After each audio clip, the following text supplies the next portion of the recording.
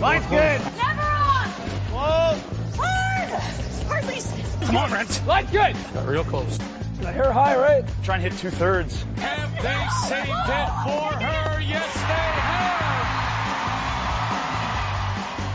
have. Ooh, welcome to Game of Stones, everybody. I am Sean Graham, Scott, alongside from a mysterious location.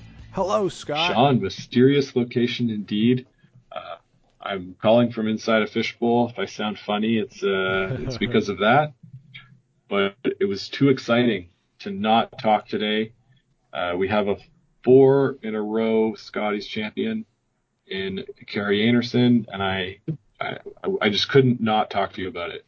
Yeah, Kerri Einarson goes back to back. 4 straight Canadian championships. And also, I think underappreciated, Shannon Burchard is now 5 for 5 at the national championship. That's pretty doggone impressive, Scott. That's really impressive. My light just went off in my fishbowl. Anyway, 5 for 5. Sean, I don't mean to bring up our picks, but I did pick them to win. Yes. You just got to bet on Shannon Burchard until she doesn't win, which I don't know if that will ever happen.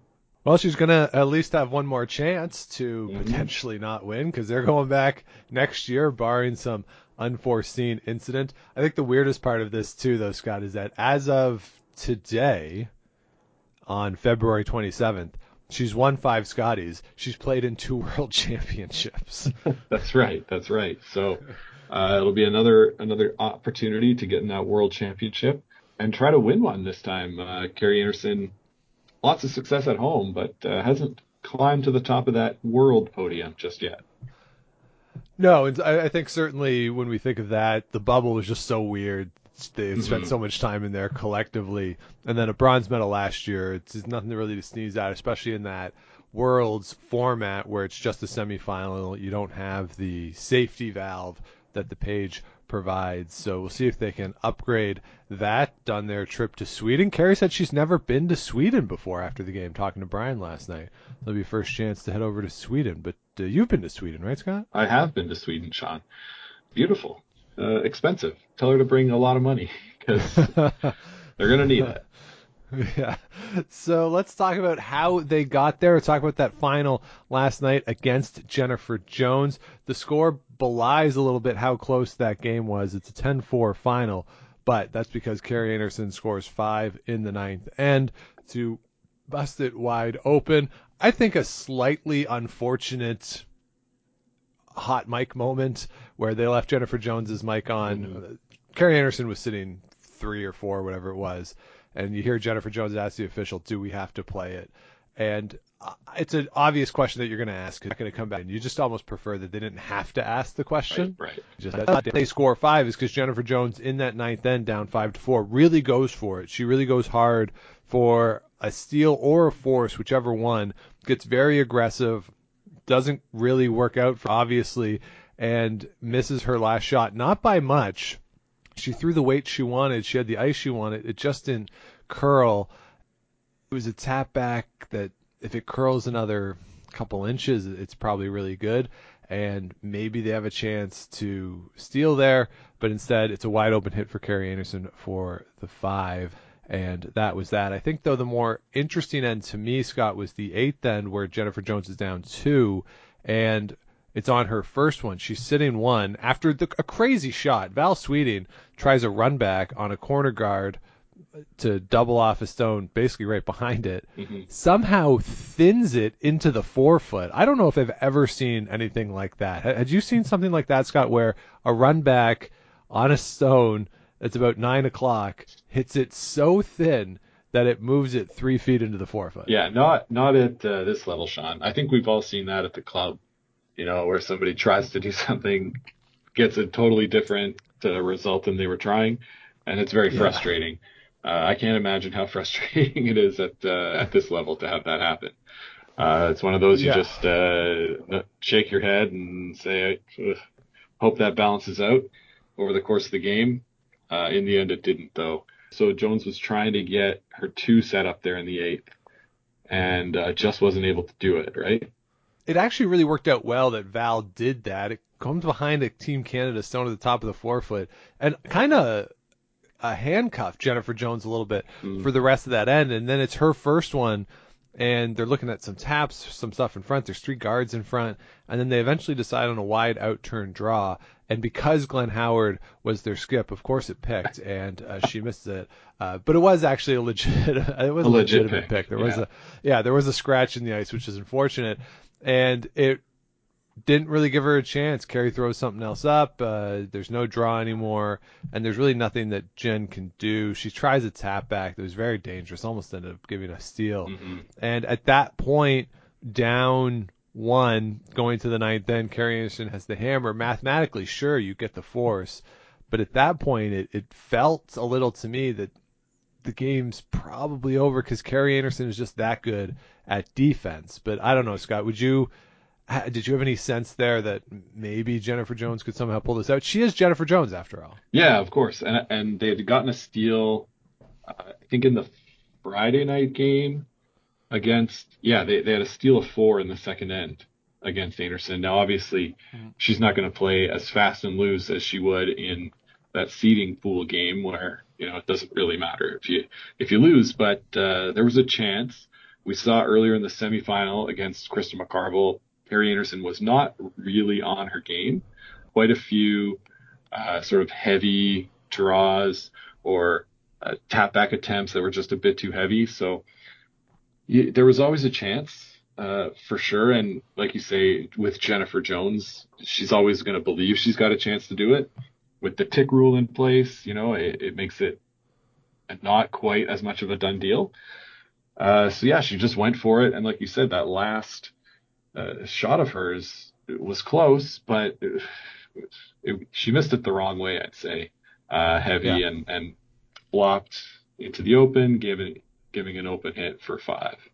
And obviously that was enough, and for Carey Anderson makes the easy hit. Crowd knew it as well. They had the nice slow clap as the rock was coming down. Yeah. And Carey Anderson is your 4-time defending Scotty's Tournament of Hearts champion. If you look at some of the numbers of this game, it was really interesting that first half that it's force in those first 4 ends. And then it's the steal of 2 in the 5th that really turns the tide. You talk about a team that starts without the hammer.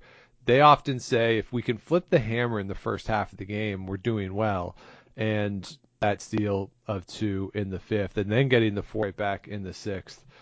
Really, it's not what you expect from Jennifer Jones she'll give up steals here and there because she plays as aggressively as she does, but you don't expect her to go through a game and not be able to convert any hammers. It's very un-Jennifer Jones-like. A credit to Carey Anderson for sure, but the fact that they couldn't crack a multiple, give up a steal of 2, the math, of course, doesn't work out there, and the percentage differences, front ends are pretty much a push through the game. Carly Burgess played well, throw 79%, so just a little worse than Val Sweeting at 86%, 5 points over the course of the game in total.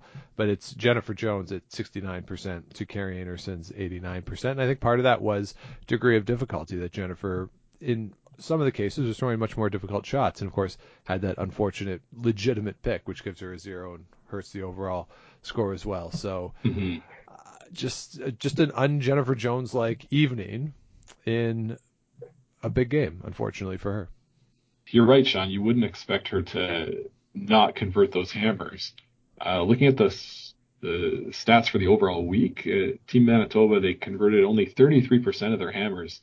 But what kept them in things was the stolen points. They led the field with 35% stolen ends for. So without the hammer in 35% of her ends, she's stealing points. And that was sort of maybe a bit more of the smoke and mirrors show for Jennifer Jones this week. But Carey Anderson, full credit, she led the field in hammer percentage this week. The only team over 50. They minimized the stolen points against, maximized the single points against, and that's just how you win curling games. Yeah. You score more than the other team, you're going to win a lot of games. Exactly. It's just the basic analytics of it. Not to get too in depth into the analytics. It's more points tends to be good. Usually good. Yes. Yeah. So congratulations to Carrie Anderson. We will try our best to put that into some sort of context in the summer, in a summer episode. We talked about doing this in the preview, that if they were to win, we will do this. We'll go back and try to put it into context with the other runs of sorts. Obviously, the only other 4 straight is Colleen Jones in the early aughts, but you do have 3 in a row for Jennifer Jones in the late aughts. You do have the Vera Pezer 3 in a row, and then I don't know if the Kelly Scott 2 in a row counts within this realm. You have the Schmerler run, which of course includes the Olympic Games that we're going to have to consider, or somebody like Heather Houston winning back-to-back. I think we'll try to put it all into some sort of historic context of what does this mean for Carrie Anderson within the larger scope of Canadian women's curling, and try to assess this era against those other eras where you had dynastic teams. Yeah, not easy to do, especially given the professionalization of the game and sort of the competition level now compared to 30 or 40 years ago. But we'll have to dig into it for sure. And it'll be a lot of fun to do that, but we have time to look into that. So a silver medal, of course, for Jennifer Jones. She is now, I believe, 6-4 in Scotties finals, and that's pretty good to get to 10. Yeah, I will say. Yeah. There's no real complaints there. And I think when you look at the way the team performed around her, really good sign for them. 3rd time there for Mackenzie Zacharias, Carly Burgess, the rest of the team, and to get to that final, to get that experience of losing. Obviously, they would have rather won the game, but losing can be beneficial in your long-term development. There are people who've talked about this, that if you win one early, you start potentially to think, oh, this is easy. And for some people, if you lose, it just increases the drive. And for these players, from what I can gather, that might be hard to do, that their compete level, their drive level, their commitment to it is already very high. So I don't know if it's possible for them to increase that at all. But if it is, people do subscribe to that. And certainly in sports like the NBA, people say that all the time, that you got to get there and lose before you can win it. And the fact that they played as well as they did bodes well, I think, for their future. Absolutely. The level of play was excellent all week. The amount that they're learning from Jennifer Jones is great. The body language of the team looked good. They were all supporting each other. And I don't know if I've heard Jennifer sort of talking that much in the last couple of years, as the team sort of knows each other, right? Maybe you don't have to speak as much, but no, I think it was great. An excellent sign for the team. They're learning a lot, and they're going to be here for years and years to come. Absolutely. So congratulations to them on a solid week. The bronze medalist is Northern Ontario, Krista McCarville, consecutive podium appearances for them. Obviously not what they wanted, especially after winning on Friday night to get into that 1-2 game. They lose to Jennifer Jones in that, then lose to Carrie Anderson in the semifinal. It was 7-5 in the semifinal. Got up to an okay start. They got forced in the first end, and then the steal, though, in the second end. And then couldn't really generate much through the rest of that game. And so disappointing for Krista McCarville. She said after the game that I think the biggest difference for them between the week and the playoffs was they just lost a bit of their draw weight and being able to control the draws. So that put them in a tough position, obviously, if you're not getting the draws in the right spot. So a disappointing week. She did say in that post-game interview that we're going to win it. We just don't know when. We are going to win it. So it was nice to see that level of confidence, but certainly in the moment, a disappointing result after what was a very strong week for them. For sure. They were sort of like under the radar a bit. We talked about them being on TV a lot at the beginning of the week, and then not really at the end when they sort of had their quote-unquote easier games. Nothing that easy in Pool B. But, they were just pretty solid all week. and you won't find them sort of at the top of the percentages for any position, but I guess maybe Sarah Potts got a second team All-Star. But they're just consistent and made the shots when they had to. What seemed to be their sort of weakest spot throughout the end of the week was Kendra Lilly not playing quite as well in that semifinal as we're accustomed to seeing her play, as well as in that Page 1-2 game. So, she was the low one on the team for both of those games. I don't know. I think Krista's right. They do have the talent to win it. I pointed at Kendra Lilly being the weaker player this weekend. I don't think that's fair to call her the weak link on the team. She's a great thrower, makes a ton of shots. It's just that sometimes, like you say, her playing well sets Krista up to play well. And if she's a little not as sharp as she can be, it hurts the skipper. Yeah, and this is one of the things that I think might be the biggest difference between if you're someone who goes and plays at the rec level like we are and the professional level, to the skill it takes to win Scotties or a Brier. At the rec level, you can see teams, and I'm sure everybody in their leagues probably has teams like this, that it has three relative beginners or three people who aren't the strongest players, but the skip is really good and they all play together because they're friends. And they win half to more than half of their games because the skip is that good. At this level, you do need everybody playing well to win.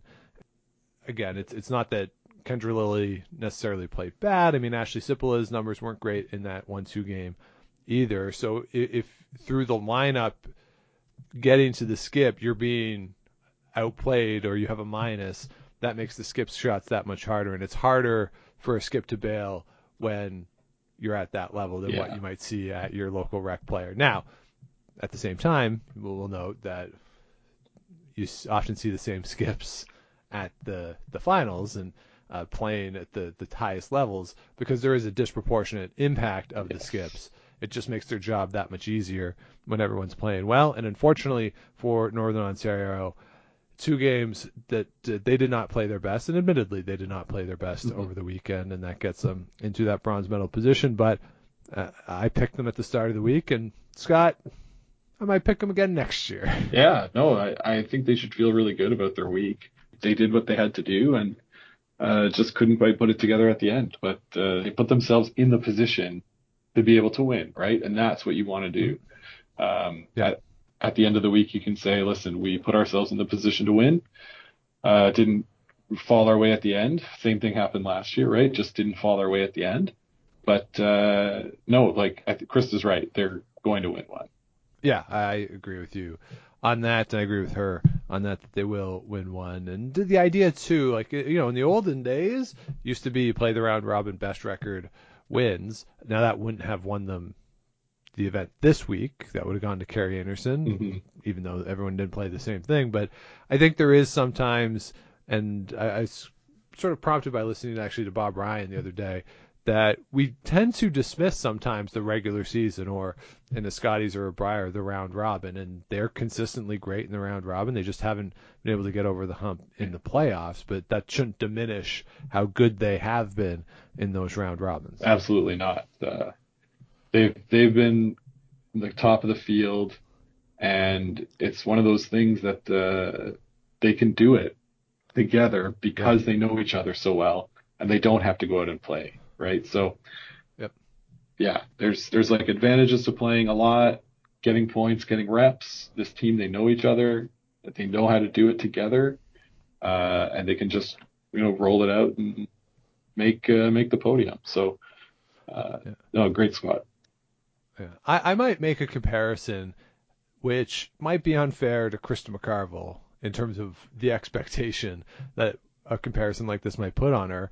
But if you remember Brad Gushue before he won one, that it was a sense of really good, always in contention, making playoffs, and it was a question of when is he going to get over the hump. And once he got over the hump, we've seen what has happened. Now, that's probably unfair to say, well, once Krista McCarville wins, she's going to win 3 and get into all these finals and go to the Olympics. That might be a little unfair to put that level of expectation. But I see a bit of a parallel there, that always in contention, going a lot, having really good results, and more at this question of when as opposed to if. Sure. Absolutely. Absolutely. All right, and then the other breakout star, if you will, of the week is Christina Black and Nova Scotia. They end up in 4th place, making the playoffs. Don't call it an upset, beating Rachel Homan in the Friday elimination game 7-6, then losing to Krista McCarville in, I don't know. Could anyone have won that game? I'm sure somebody in the world could have, but they did have to go through the tiebreaker against Caitlin Laws in the morning, and then Rachel Homan, both tight games. They win 7-6 in both of them, and then they had to show up and play in the Friday Fun Fest, 3rd game of the day. I don't know what the odds were, Scott. I wouldn't have looked at it, but I would have put them at like plus 1,000 to win that game. It's so hard to do. Yeah, no, that's tough. Three in a row on any day is tough, let alone games against teams like caliber of Caitlin Laws and Rachel Homan. And then you win both of those games in extra end steals. It's going to take a lot of energy and emotion. So real tough to bounce back on that. But, all full credit to them. They played those games really well, kept in it. Just, it was a lot. They're a lot of fun to watch. Long games for them. That game against Homan's pretty interesting too, in that they're down by a point without the hammer in the 8th end, get the steal to tie it, give up 2 in the 9th, and then to force the extra they get it 2, which is not easy to do against Rachel Homan. There are some teams in the field that are not as strong at peeling, especially double peels. Team Homan is not one of those teams. You would expect that it'd be a very difficult task, even with all the 5-rock rule, to be able to generate a 2 against them, and they did it. So full credit to them, beating 2 very strong teams. And for the 2nd straight year, we had an East Coast team into the playoffs, which is really fun to see. And teams that aren't necessarily ranked highly, they don't play a lot on tour, or at least in the tour events in Central and Western Canada. But for 2 years in a row now, we've seen teams that can obviously compete at this level, and I think is a bit of something to think about for David Murdoch as he enters this new job and reconsiders what the high performance program is going to look like. Yeah. This is sort of the beauty of this event, right? That there are teams that are put together by themselves, come to this event and make noise. Anyone can beat anyone, it seems, out there. Maybe not anyone, but we saw UConn take Rachel Homan to the last rock. So there's something to be said about this model of choosing your own team rather than what I think everybody thinks David Murdoch's going to do is put together teams, right? That's what worked for the Scottish program. So think about that and think about what this event is for. Is Christina Black going to be, the best team in this field every time? No, they're not. But this week they were, and this week is what matters, right? So that's the fun of the event. If we all knew who was going to win before it started, it wouldn't be that fun to watch, right? Right. Yeah. And, as Chris Berman always said, that's why they play the game. Exactly. So elsewhere around the playoffs, Clancy Grandy is the other playoff team. She beats Laurie St. George in the tiebreaker on Friday morning. Really tough Friday morning for Laurie St. George. I watched a lot of that game. I watched the broadcast, and they cut in more than they typically do in that to that game. And Laurie really was struggling. She had to play really aggressively. Had some really tough shots. So a tough morning for them after what was a tough Thursday night too. Not being able to get the win to get right into the playoffs. They looked really disappointed on Thursday nights, and certainly a quick turnaround for them, but good showing for Clancy Grandy as a rookie team that they get in to the playoffs. So congratulations to them. That was kind of exciting to see, I thought. I think it was exciting. Yeah, young team. their first sort of experience here at the Scotties and played pretty well. They're overall ups and downs. There were some games that weren't particularly close, but they were full measure for their effort, I thought. So could we see this team again at the Scotties? Maybe be the foil to Corinne Brown representing British Columbia. Could we see a sort of fight where they go every other year, back and forth? I don't know. Could be fun. It's nice to have two solid teams in a province. Yeah, absolutely. It certainly makes the provincials more interesting, depending on how much they may or may not want to play on tour. Really, the only big event that takes place in BC in terms of points right now is the event in Penticton. But if they want to travel a little bit and get points, you could see them potentially in a wild card position, depending on obviously how provincial championships shake out. But yeah, they were a lot of fun, certainly this week as the host team. We mentioned Caitlin Laws getting into the tiebreaker as well. Certainly, I think a very good opening salvo at the Scotties for them. And we'll have to see, of course, when the full lineup is there with Selena Negevin next year. This year has been tough for them in that there's just been so many different lineup changes that they haven't had the season as the four together. And they talked about this a lot on the broadcast, that basically every month they've made lineup changes just given the life situations that they're all in with pregnancies and family, that we haven't had a chance to see the four of them together for a sustained period yet.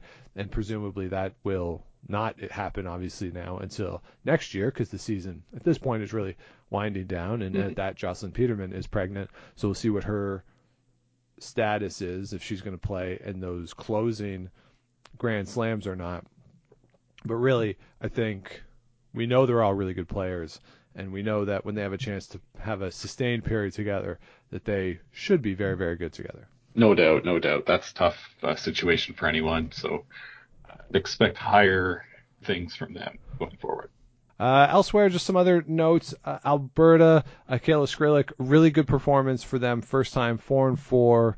Had the tough game Thursday night against Clancy Grandy, which was a must-win for them. But that was a really fun team. High scoring, playing aggressively, as we saw during the Alberta final, not scared of any shots. So I'm all in on them. I think they were one of the more fun teams there this week. And Megan Walter, another one, after a really tough start for her, she comes back, wins some games. She has a stage. I felt she just had a stage presence. This kind of like Kayla Skrlik a little bit. Just got the sense that she wasn't scared of anything, any shots. Like, oh yeah, you want me to throw this run back or this like 8-foot angle double? Sure, yeah, okay, I got it. Okay, I didn't get that feeling, but okay. No, that's interesting. I think it developed, right? So by the end of the week, she was much more comfortable, it would seem, in the role. But they had a fun week, some good games. Absolutely. And elsewhere, a disappointing week for Andrea Kelly. They go 3-5, not what they wanted, following up on last year. Stacey Curtis 2-6, but some close games for her. We talked on Thursday. Haley Burney with a win and pushed straight home into the 10th end. So I think overall solid week for them.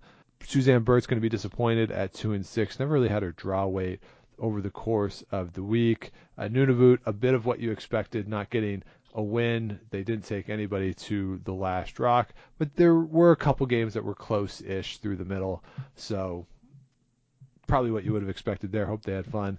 And for Robin Silvernagle and that team, obviously they would have wanted to win more, but I think a really cool story for Robin Silvernagle, not only herself to have been there, but Kelly Schaefer playing.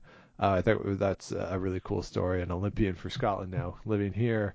And, we saw Robin's son during the Sandra Schmirler telethon. It's great that he's doing well. Looks like a really happy little guy there. So that was a wonderful story, just for her to be there, for her whole family to be there. So even though the record wasn't great, I think at least from my perspective as someone, as a viewer, the bigger story or the more important thing is that she could share that with her family.